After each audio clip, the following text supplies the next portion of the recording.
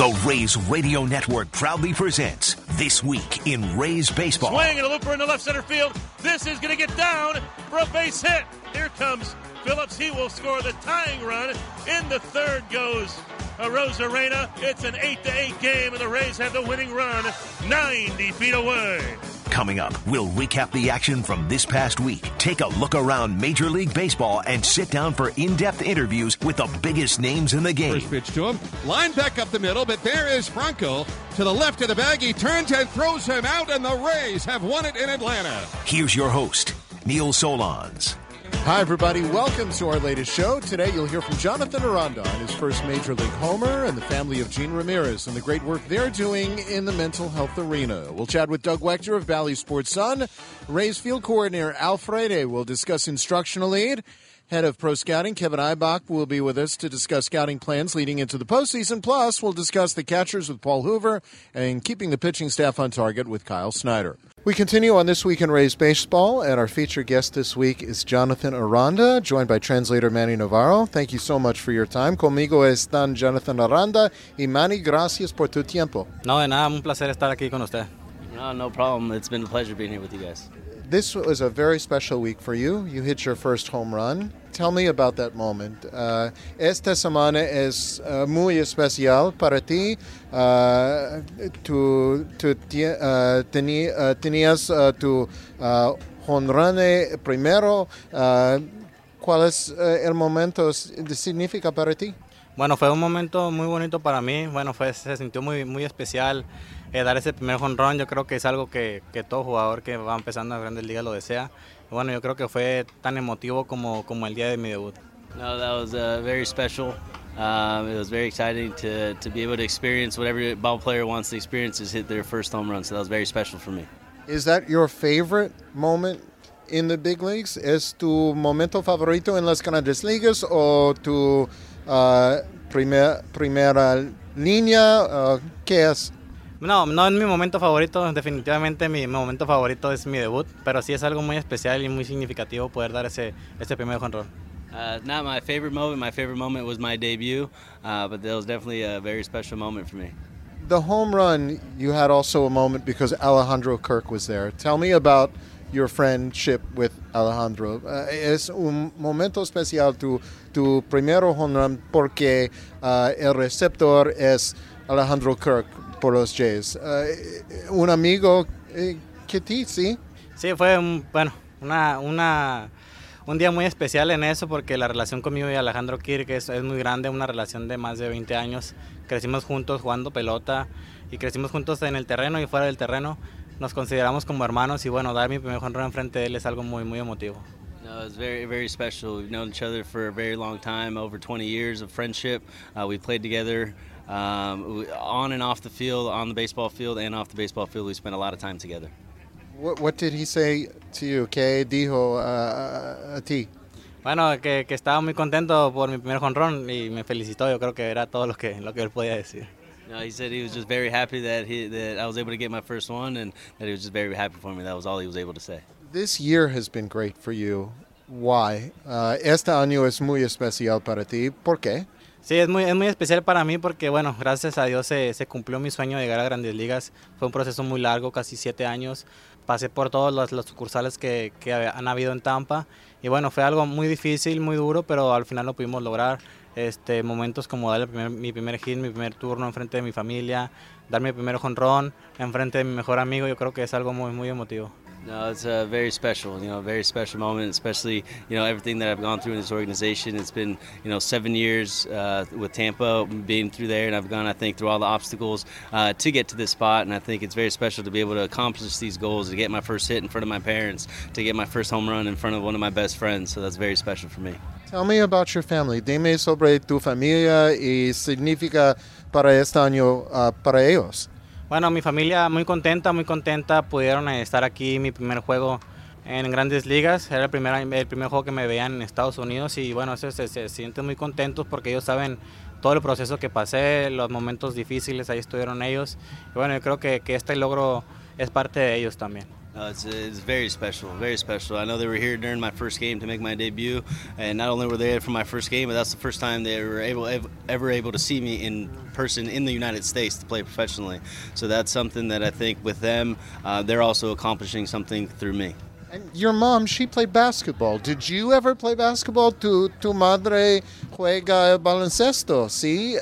¿Tú jugaste el baloncesto? Sí, mi mamá fue mi entrenadora. Yo creo que llevaba el béisbol y el básquetbol a la par, pero cuando yo me decidí irme por el béisbol, ese día fue mi último día de básquetbol.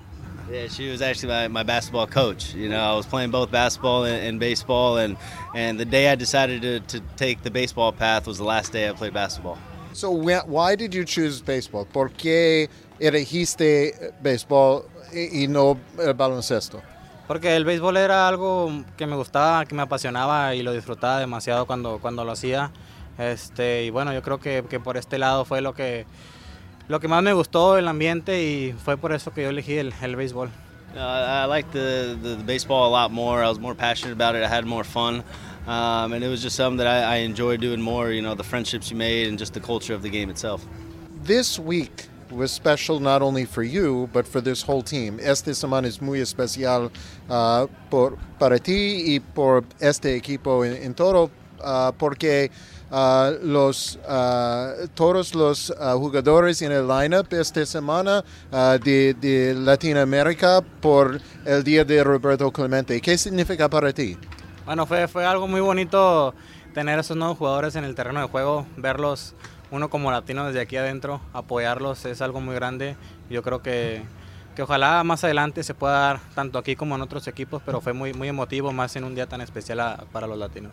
It was very beautiful to see, you know, the 9 players from Latin America being out there, especially being off on the side, watching it from the outside looking in. I think it'll hopefully be a motivation for Latin players from here on forward. What does Roberto Clemente mean to you? ¿Qué significa Roberto Clemente para ti? Bueno, es una persona que motiva a todo latino porque por lo que hizo dentro y fuera del terreno, yo creo que nos llena de orgullo y nos motiva a ser como él. Everything that he did on and off the field, he just motivates you to want to be like him. You know, it wasn't necessarily what he did on the field, but as what he did off the field motivates you to be a better person. And you have a couple of teammates on this team from Mexico. What does that mean to you? Okay, tienes 2 compañeros de México en este equipo. ¿Qué le significa por esto? Significa mucho para mí ver a gente de mi país representando un equipo aquí en Estados Unidos en el mejor béisbol del mundo. Y bueno, son gente Randy que yo conocí en los tryouts con mi equipo de Tijuana, y Paredes que yo jugué contra él cuando estaba más chico. Bueno, es algo muy grande que lo han podido lograr y están aquí.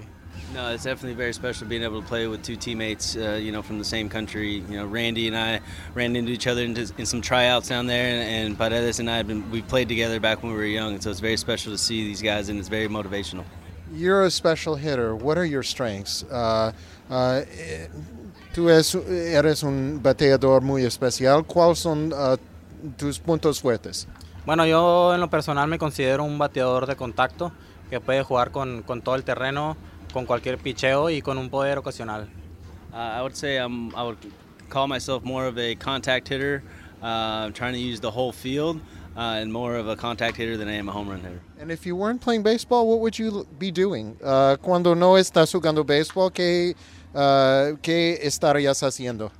Cuando no estoy jugando béisbol, lo que me gusta hacer es hablar con mi familia, ver cómo están, con mis sobrinos, con mi novia, pasar el tiempo viendo Netflix, videos. Yo creo que así es también para distraer un poquito la mente.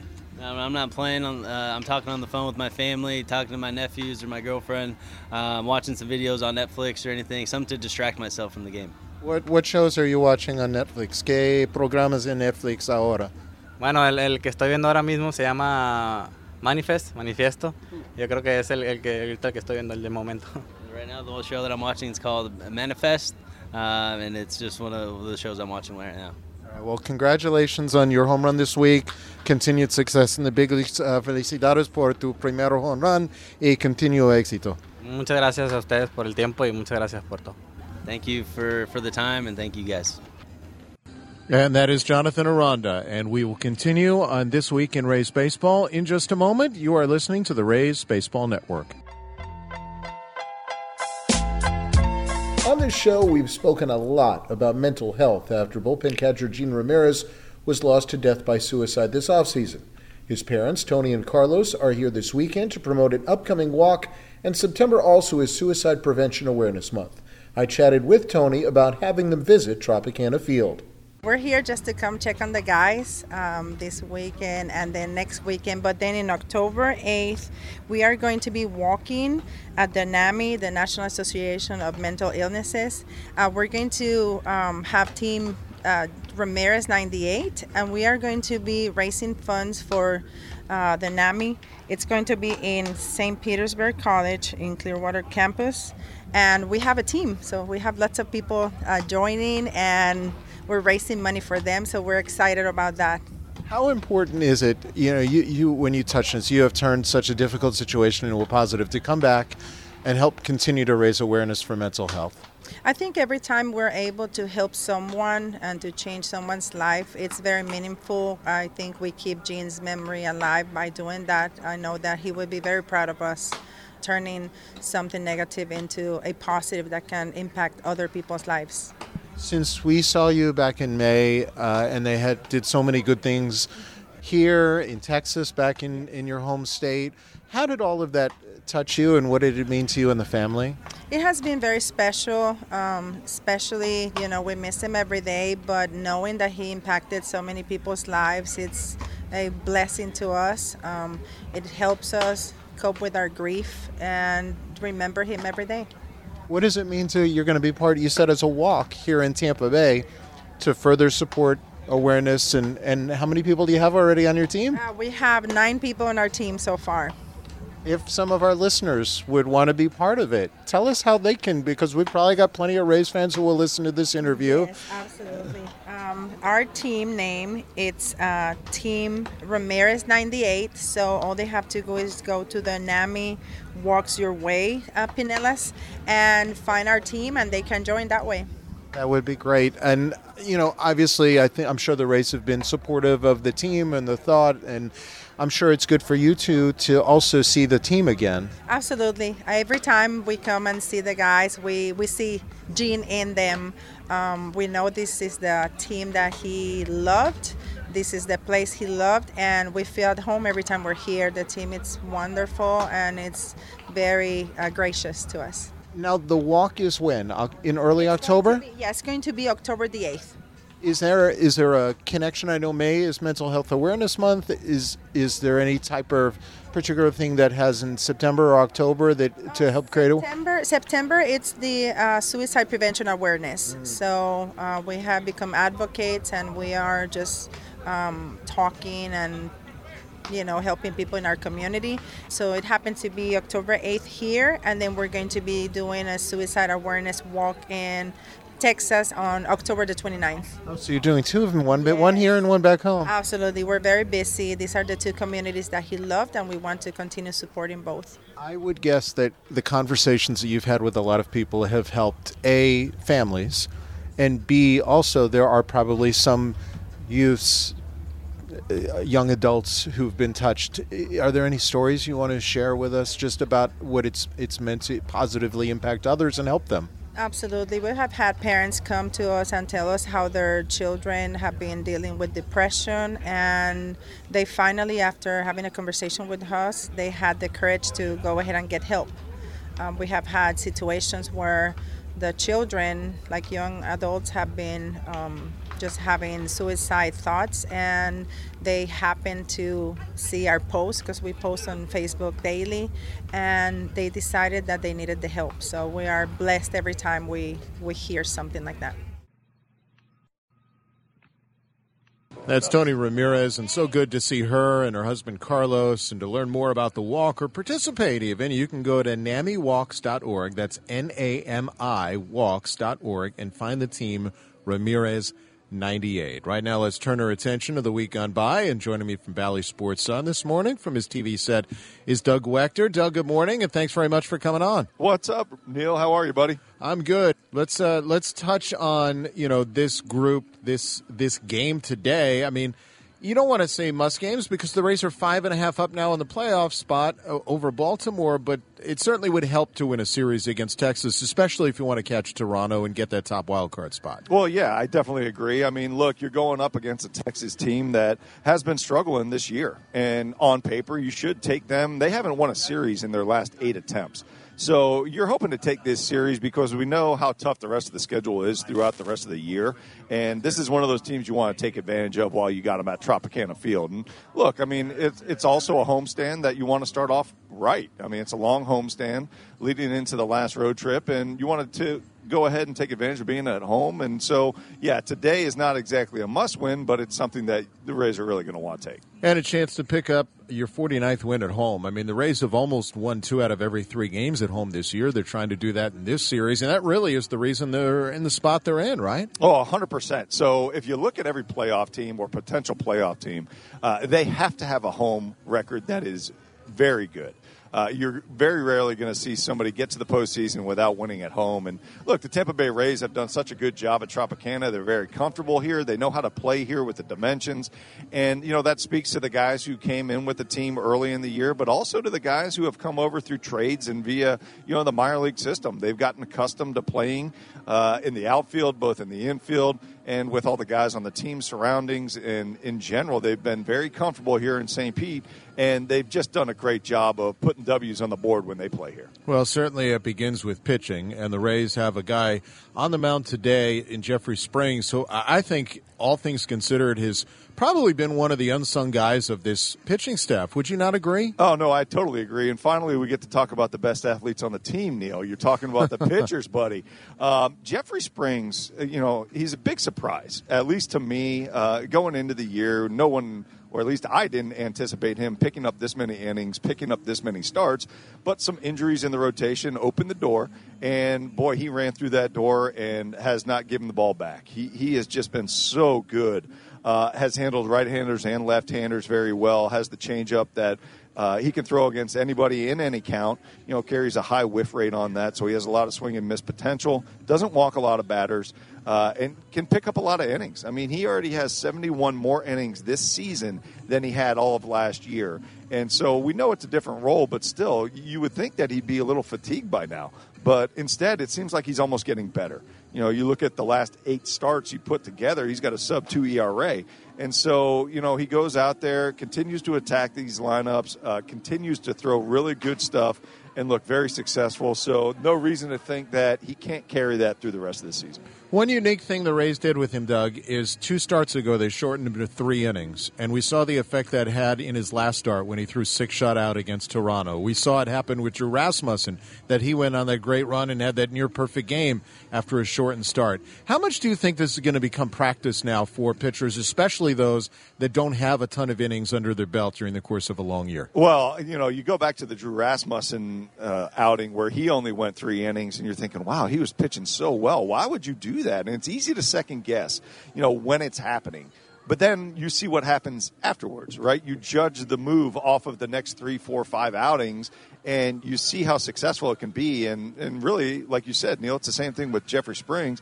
He goes out there on a shortened outing and then all of a sudden comes back, looks so much stronger and so much more refreshed. And to be able to do that in the middle of a playoff run and still not really lose a step because the bullpen steps in and does such a good job behind you, I think it's going to be very common practice for the Rays. I mean, they're doing such a good job, not just with these 2 starters, but really in general with the entire staff of, watching the innings that are pitched, watching the workloads, and trying to give guys rest where they can so that they can really be on an uphill swing, the last few weeks of the season and into the postseason. And I'll tell you, if they continue to go out there and do similar things with other pitchers, I see it working with everybody the same way. I think it's something very good. It's very good practice to get into, and I see the Rays continuing it.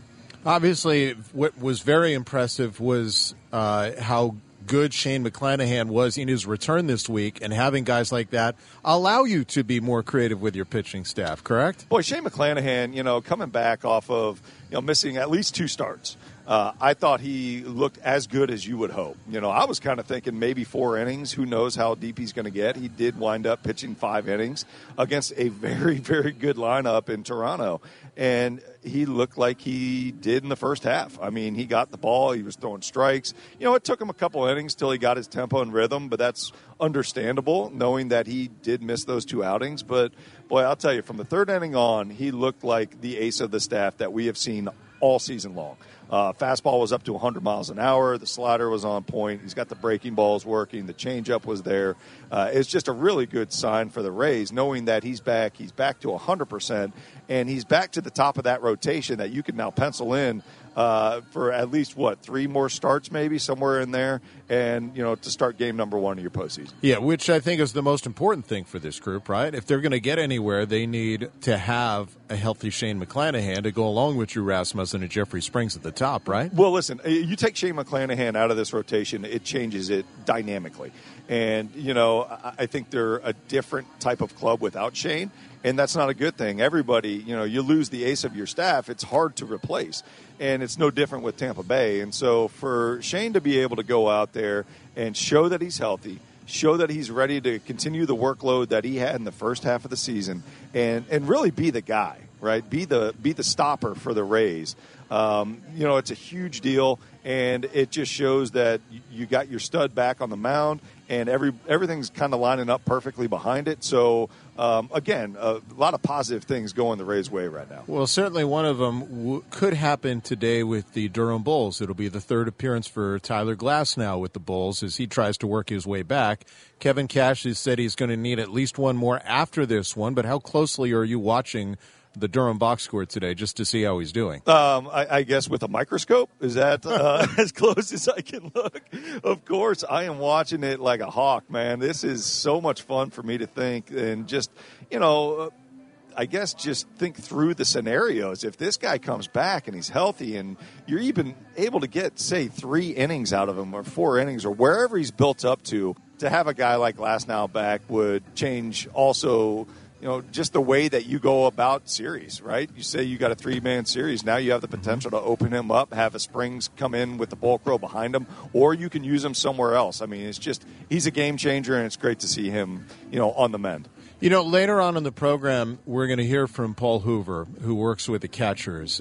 From a pitching standpoint, how impressed have you been with the fact that the Rays have lost Mike Zunino for the better part of this year, and Francisco Mejia and Christian Bethancourt have really picked up the slack? I'll tell you, with what Christian Bethancourt and Francisco Mejia have done, and I'll specifically say probably in the last month and a half, has been so impressive. You could put their numbers up against any starting catcher, and I'll tell you, they match it just as well. Christian Bethancourt, more of the power guy. I think he has 5 home runs in his last 18 games. And then you talk about Francisco Mejia. He already has a career high in doubles. Hits the ball a little bit more on the line, but, he still has a lot of pop in that bat offensively. Both those guys are just doing incredible. But then you talk about defense, right? Bethancourt with the cannon of an arm. I mean, this dude, he jumped on the mound and touched 94 like it was nothing. So he's got the arm strength and the ability to throw out base runners. But then so does Mejia. I mean, Mejia's been throwing out guys at a higher clip than he ever has behind the dish. And then you also talk about how good he's gotten with blocking and framing pitches was not a strength of his last year in the last few years. But I'll tell you, this year with all the work he's put in and Christian Bethancourt have put Paul Hoover, it's showing on the I think for me, Doug, what stands out with Christian, and you can speak to this as a player and being in a clubhouse, is how well he's done just handling the pitching staff. How difficult is it for a pitcher or a catcher to learn a pitching staff in the middle of a season, especially on a team that's vying for a playoff spot, and do it fairly seamlessly? Neil, I think that's an awesome question because I think that's the most impressive thing I've seen from Christian Bethancourt. Remember, he wasn't really catching that much when he was with Oakland, so he didn't have a ton of reps in. But, the Rays felt very comfortable and confident in his ability back there. And one of the things that has impressed me the most is how quickly he learned this pitching staff, the rotation, and the bullpen. Now, the Rays are a little bit different. They use their bullpen so frequently. You got to learn the bullpen arms just as quickly as you have to learn, the starting staff. And I think for Bethancourt, he's done that. It started with Corey Kluber. I think he caught him his very first game, and they were 100% in sync. And it goes to show you that Bethancourt has a strong work ethic, wants to succeed, wants to do well behind the plate, takes a lot of pride in that, but also has a lot of knowledge on how to call a game. Both he and Mejia, when you watch these guys go to work and you watch these guys catch a game, just take notice on how little the pitcher is actually shaking off. I mean, these guys get up there and they're in sync the entire time. They're not shaking off. They're getting their pitch and they're going.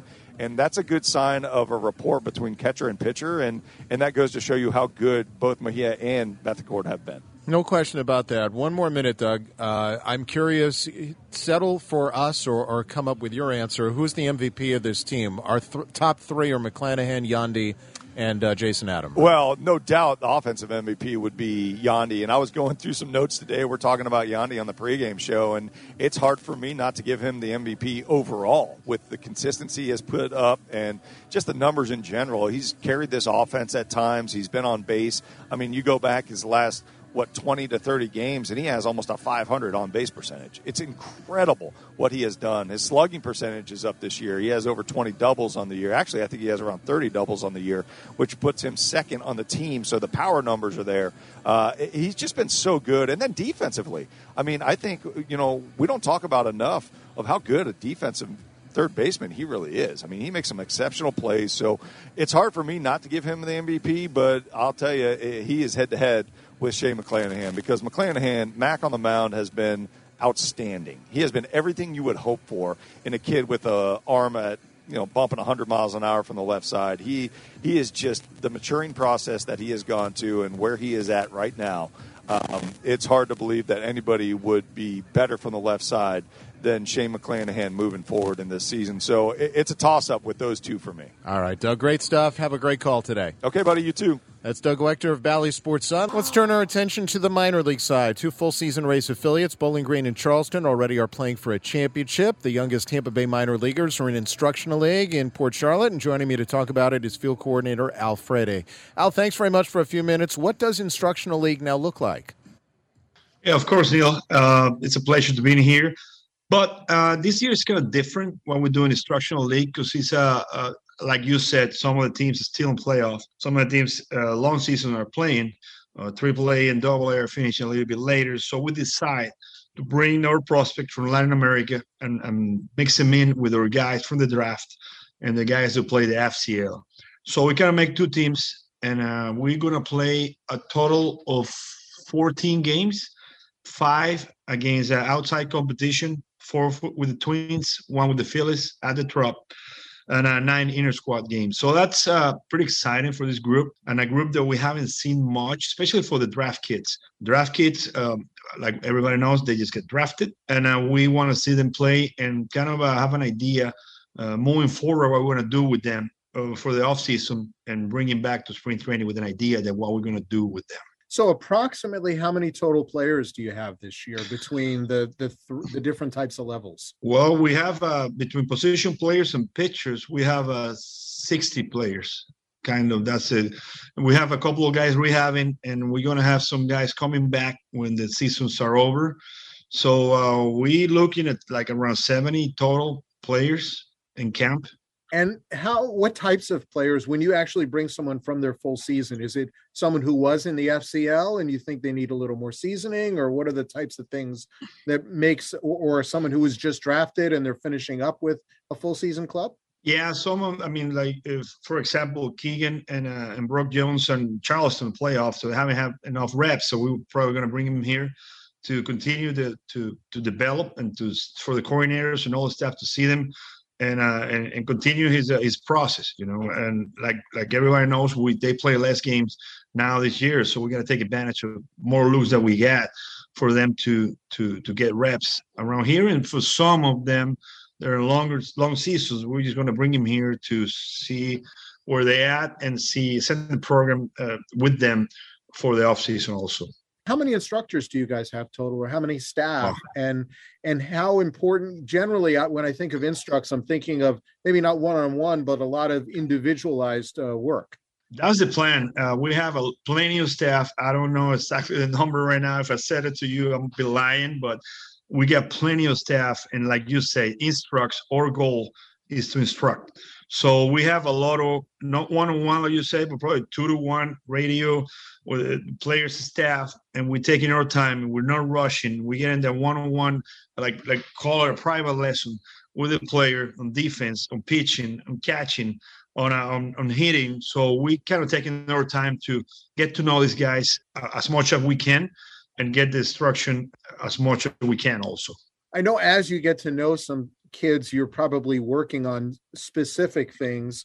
Can you give maybe an example of, let's say, a pitcher or two, whether it's a certain type of pitch you're working on, or improving command of fastball, or things of that nature that you would get out of a camp like this? Yeah, some of the guys are working secondary pitches, some of them and command. That's why we're playing games. That's what we're doing. All we do. Try to repeat and using games that we haven't done in the past. The games in Istros have been historically, they will be very important, but now these days teams don't want to play anymore. So we're going to have to be creative for what we do. And of course, pitches, command type of pitching, this is a good time to do it for them because it's no season and it's going to be an off season to work on them. Position player wise, we trying guys in center field in different positions, like went through those different positions to probably this is a new kid that we just drafted, Chandler Simpson. He hasn't played outfield as much, and he's playing a lot of center field these instructs. So he's going to play a lot of center field. He's going to try to get better at that. And other examples that I can tell you, infielders, you know how we are in the big league. So infielders going to have to play everywhere. So we're doing that with our draft kids also. Introduce them to new positions, rotate them around, and have them see the value of it. It's pretty cool to see the coordinators coming by, teaching and changing and teaching this new position to his new kids. When you play in these intra-squad games, can you almost force a kid to have to do something like, and the example I give, because I remember instructional leagues in the past, I used to hear about, well, this kid's, you took away the fastball and he's got to throw changeups, or you took away his curveball and he has to work on a certain pitch. Is there a lot of that going on? Yeah, there's still a lot of that. Like this kid needs to bunt once a game. This kid needs to steal once a game. Even our managers, we force our managers to do some kind of situational hitting. I mean, we're playing like we give them a card and they have to accomplish like we hit and run, get the men over, get the men in, safety squeeze, sacrifice bunt. So through the game, they have to accomplish those points. So they forcing the kids to go back to the fundamental game that we've been and try to teach. And these guys are doing a great job. Staff is really engaged. The games are really fun. They're fun, they're teachable, they're competing against each other. We got prizes.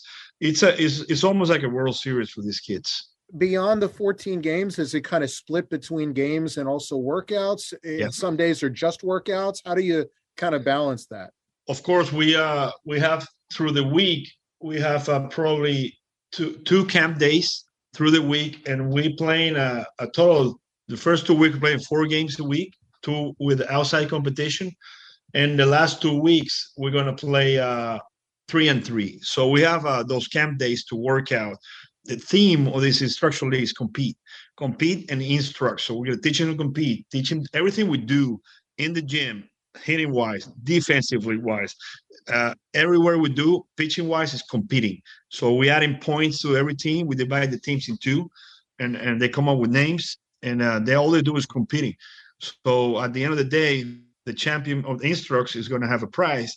That way they playing for something, not just try to make it fun for the kids.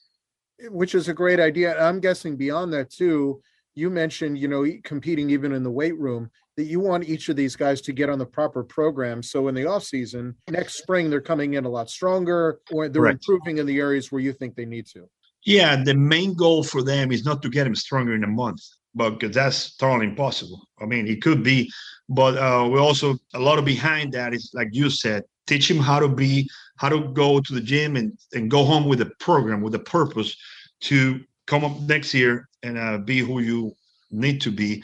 And these 3 or 4 weeks, we're going to teach him how to do that in a detailed process. And individualized too, because every one of these kids is a different body type that you're still learning. In a lot of cases, if they just came from the Dominican or from the academy or from the FCL, they're still growing a lot, right? Correct. No, we got a lot of young kids here that they start developing and knowing their body. And that's like you said, you see a kid 6 months later than you see him today, and it's a totally different kid. So we got to be careful what we do with them and detail, almost like tailor them what we want them to do to continue to develop, especially the guy. Well, some of the guys from half of this camp is going to go to the academy and continue to work all the way through December.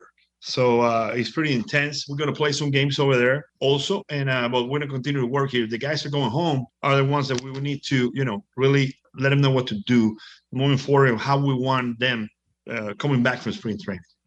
And that's Rays field coordinator Al Frede on Instructional League. Really good stuff from him. Let's turn our attention to scouting as the Rays try and move closer to a postseason spot. And joining me is Senior Director of Player Personnel and Pro Scouting for the Rays. That's Kevin Eibach. Kevin, tell me, how do you plan right now with such a muddied playoff picture?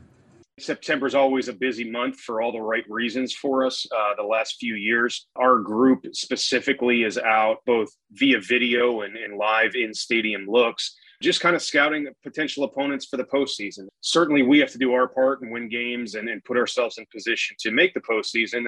But in the event that we do, certainly want to be prepared with any potential opponents that we may face. That basically leads us to a plethora of live looks, video looks, really digging deep into those potential opponents and seeing how they match up and if there's anything that we could potentially exploit. The fact that there are so many meetings head-to-head, face-to-face here in the month of September and October with Houston, with Cleveland, with Toronto, with New York prior, how much does that help or not help? Do you want it closer to the end of the season? What matters most in terms of scouting?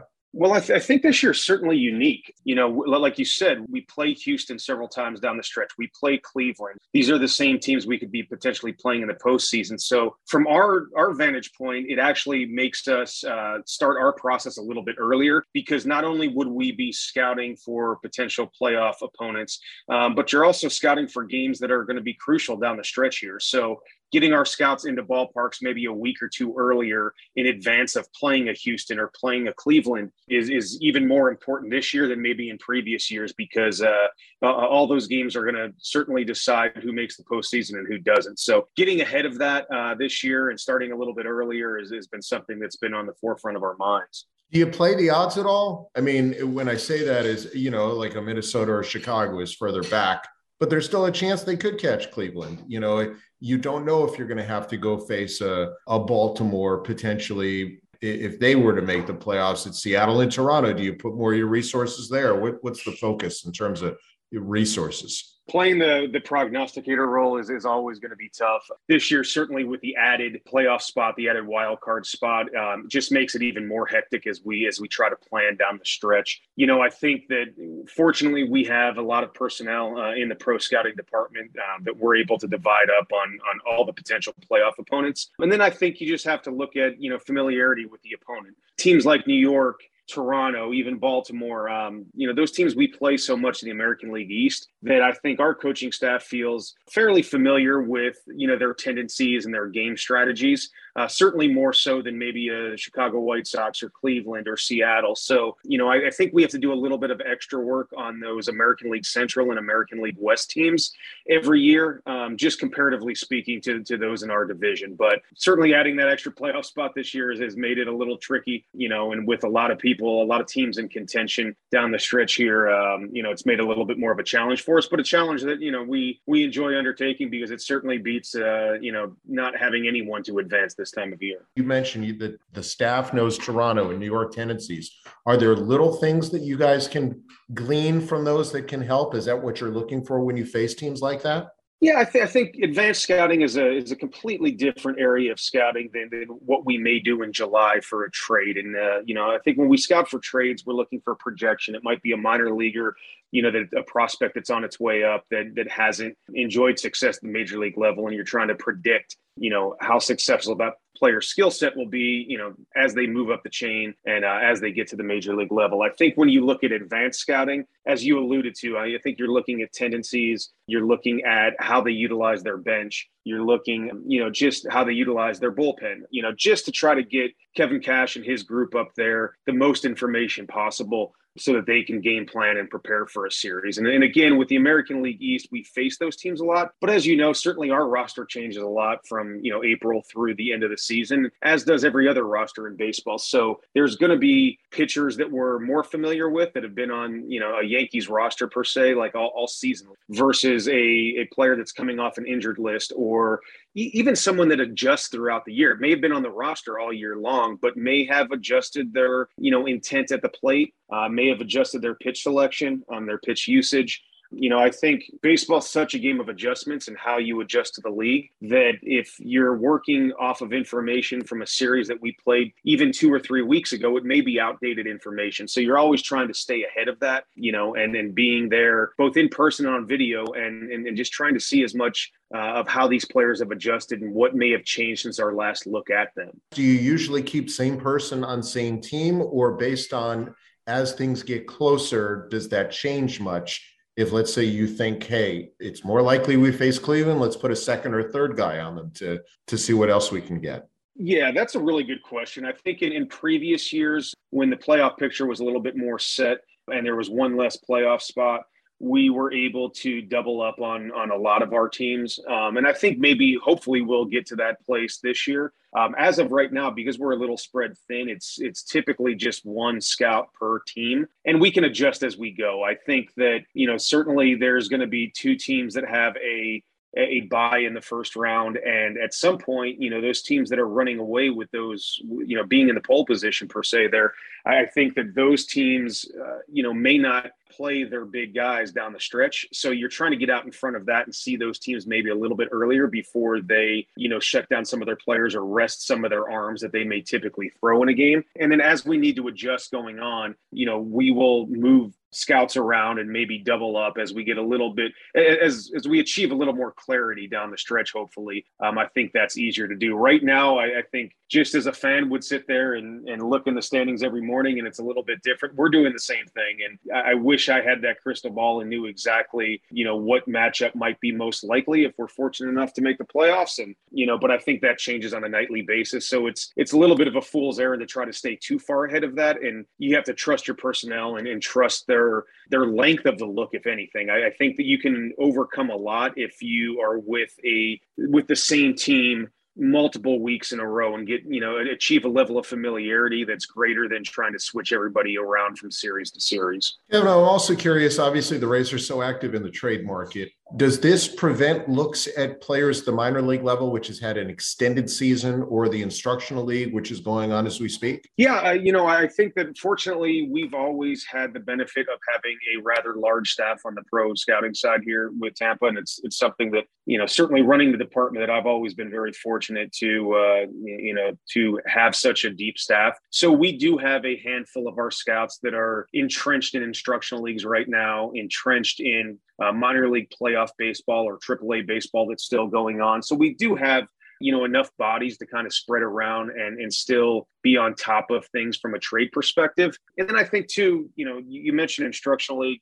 that has changed over the years. I think every year is a little bit different. Philosophies have changed. When I first started doing this 22 years ago, everybody played an extensive instructional league game schedule where you could sit in Florida or Arizona for a month and see a lot of players. Now I think everything is so hyper individualized on the player development side that a lot of teams don't play traditional games they're easier to scout. They do a lot of mini camps. Some teams take the philosophy of we're going to shut down our players as soon as the season's over, give them a breather and bring them back in January. So there's certain camps that are not even open. And then you still have some teams that do play a handful of games. What we found out is I think Arizona in general seems to have a more intense game schedule that lasts about a month, into late October. Whereas Florida, maybe it's hurricane season. The weather certainly plays more of a factor in Florida, but Florida tends to have less games and more of those focused mini camps, which are a little bit tougher to scout from our standpoint. And I guess with the large staff you have, it will help next year when you have to play every team. Yeah, and I think that's the beauty of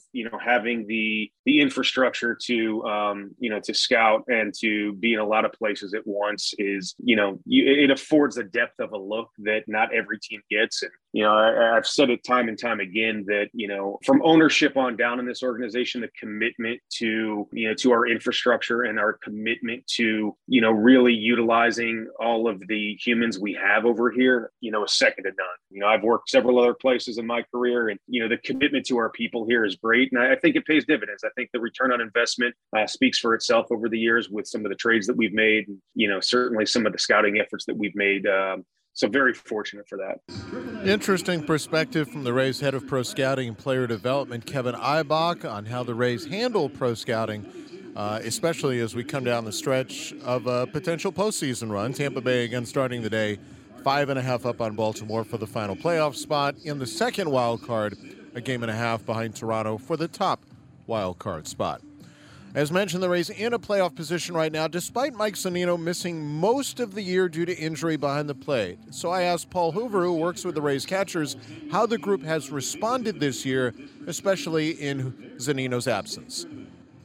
Z's an integral part of our pitching staff as well as a team leader in a lineup. I know he was off to a slow start this year, but it was unfortunate for us to lose him. But at the same time, it gives an opportunity to Frankie to play more. Now we pick up a Betancourt, and those guys have an opportunity to play, and they've kind of taken off with their opportunity and making us relevant again. And so it's a good opportunity for them, and they're stepping up in the way that you would hope that a backup or the next guy would step up. Let's touch on Francisco Mejia first. How has he grown this year, and where has he grown the most? Well, first off, he's getting an opportunity, right? So, you really don't know until you get an opportunity. But he's maturing more. He's able to be vocal. I think the atmosphere that is created here from the top to the bottom is that allows him to be himself and be open. And so that in itself, and then him communicating with the players or with the pitchers in particular, and he's just a different player than he was last year, with nothing to do with on-the-field stuff, just the way he's handling himself, the way he's going about his business. He's growing up, he's maturing, and he's getting opportunities, he's making the most of it. Do we forget sometimes how young he was when he joined this organization still? I mean, I think we all do. I mean, he's been around, he's been a top prospect for a while, and he's been around for a while, so you just expect that comes with age. But he was that prospect at a really young age, and we get him after Cleveland passed on him and San Diego passed on him, and we get an opportunity, and he has a clean slate, and he's, like I said, making the most of his opportunities. He's doing a nice job for us. On the field, where has he grown the most? Because it looks like he's throwing well, he's blocking much better. Where do you see the biggest growth? I mean, again, the skills and the tools he's always had. It's just trying to get them to come out a little bit more consistently. He's put a lot of work in. He's worked his tail off from the day we got him through last year, and even this year with him playing more. He's just really worked really hard, and he's putting himself in position to be successful day in and day out. On the other side, you mentioned a Christian Betancourt who was added during the season. First, how hard is it to learn a new staff in the middle of the year, especially while you're in a playoff race? I mean, kudos to him. We've told him numerous times already, him coming over here and getting up to speed with what Kyle and Stan want from the pitchers, and then trying some new things with us in the catching area, and then meanwhile continuing to hit and get an opportunity to play. He's been super open-minded, and he's been open to all the information that he's gotten, and it's super difficult, like you said, especially when we got him. There's no wiggle room. We needed to win each night, and trying to get him up to speed and try to help him get better, but at the same time be mindful of what we're trying to do as a team. Is really kudos to him and being open and coming here and just kind of letting us help him if we could. You know, we're in football season, and sometimes if you're a new quarterback, they simplify the playbook. But what can you do for a catcher to simplify it for him when he's new, to learn a new staff and help him out? Nah, there's really nothing. I mean, we could tell him, or we could show him plots, or we could show him video. We could show him a lot of the stuff, but until he physically gets down there and catches and see what the ball does. Obviously, our philosophy is the same, and our philosophy is really simple, but getting to know the guys, the ins and outs, and what they can do and what they can't do just takes reps. And this group to catch, too, because of the stuff they have, is very, very difficult for the most part, right? And super unique, right? Yeah, so like difficult with different arms, different actions.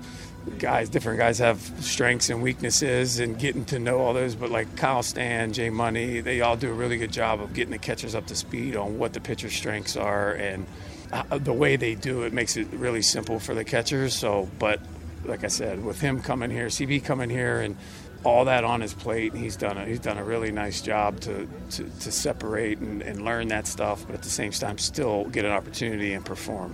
What does he do best from a defensive standpoint for you?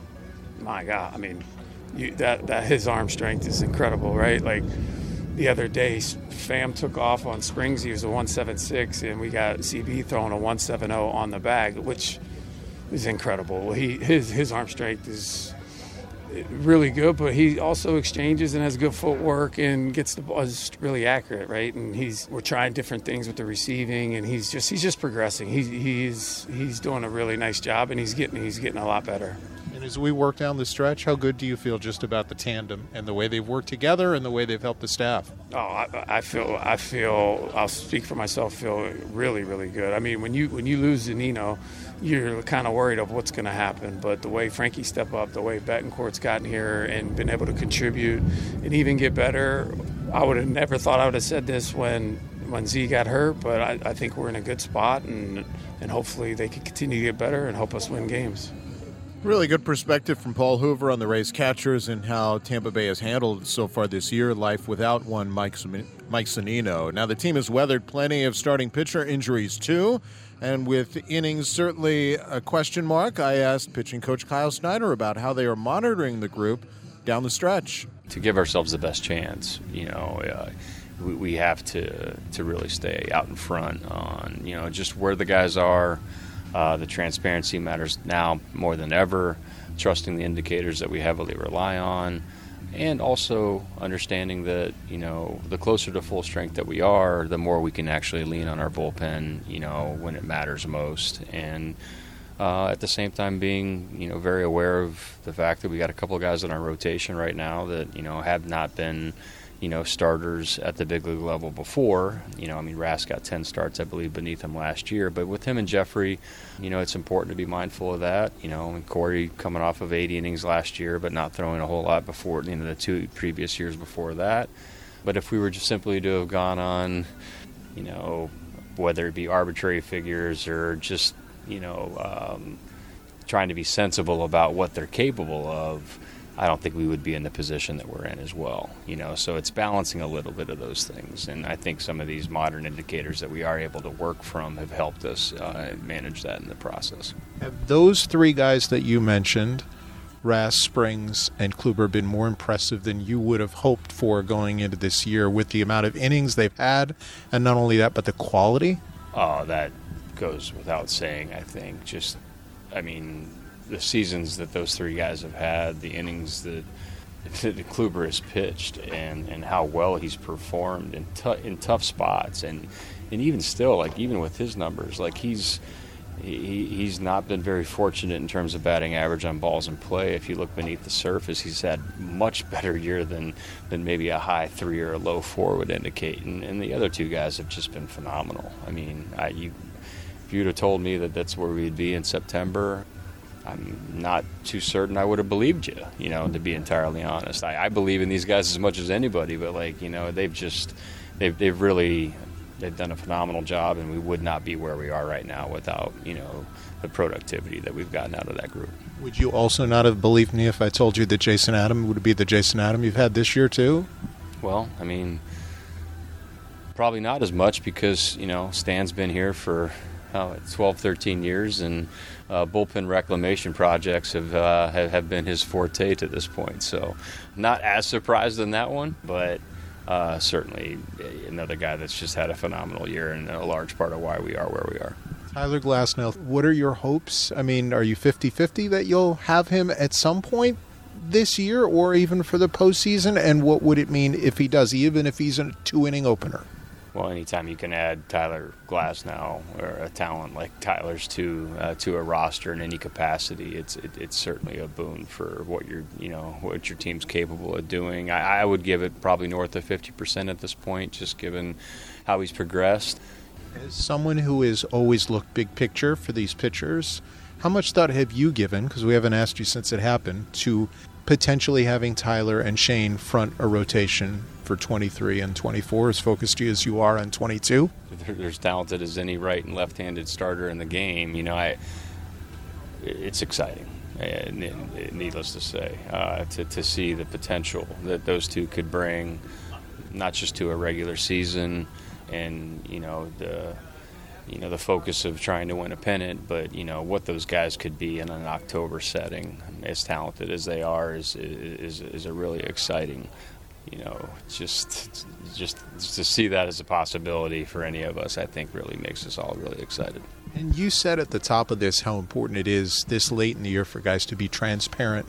Have guys, by and large, held to that? I know how good you guys are about monitoring. Yeah, no, the group is great, and usually by now, hopefully, the goal to start the spring training, whether they're new guys or new roles, the relationship, the depth of the relationship, the hope of building trust, and the players having confidence in our ability to manage them. The transparency generally comes with that, and by now, I would hope that would be the case, and the biggest key for Stan and myself is to allow these guys to get beyond this admission of weakness, or however they perceive them telling us about how they genuinely feel physically. If they can get beyond that, then that does nothing more than help us manage them better and give us the best chance to be at that full strength when it really matters most. And that's the Rays pitching coach Kyle Snyder with really good perspective on the Tampa Bay pitching staff. And we certainly want to thank Kyle and all of the guests on the program on today's show, including Jonathan Aranda, who this week picked up his first Major League homer, as well as Tony Ramirez, the mom of a late Rays bullpen coach Gene Ramirez. Hopefully you'll join the walk they're participating in. You can find out more by listening back on Apple, Spotify this week. Doug Wechter joining us from Bally Sports Sun, as well as Rays field coordinator Al Frade, Kevin Eibach, the head of pro scouting and pro player development, as well as Paul Hoover, who works with the Rays catchers. Now, if you ever have something you want to hear on the program, all you have to do is tweet me, and you can do so at Neil Solondz. Next week, you'll hear from whoever is named the team MVP, plus much more on the playoff races. Special thanks today to Chris Miller on site, as well as Steve Versnick, and back in our network studios, Derek Dubose. I'm Neil Solondz. Stay tuned. The pregame show is next on the Rays Baseball Network. For listening to This Week in Rays Baseball. Breaking ball lifted in the air, way up there, into right field and deep. Judge is going back towards the corner, at the wall, on! And the Rays jumping from 4-1. If you missed any of the show, catch it on archive at RaysBaseball.com/radio.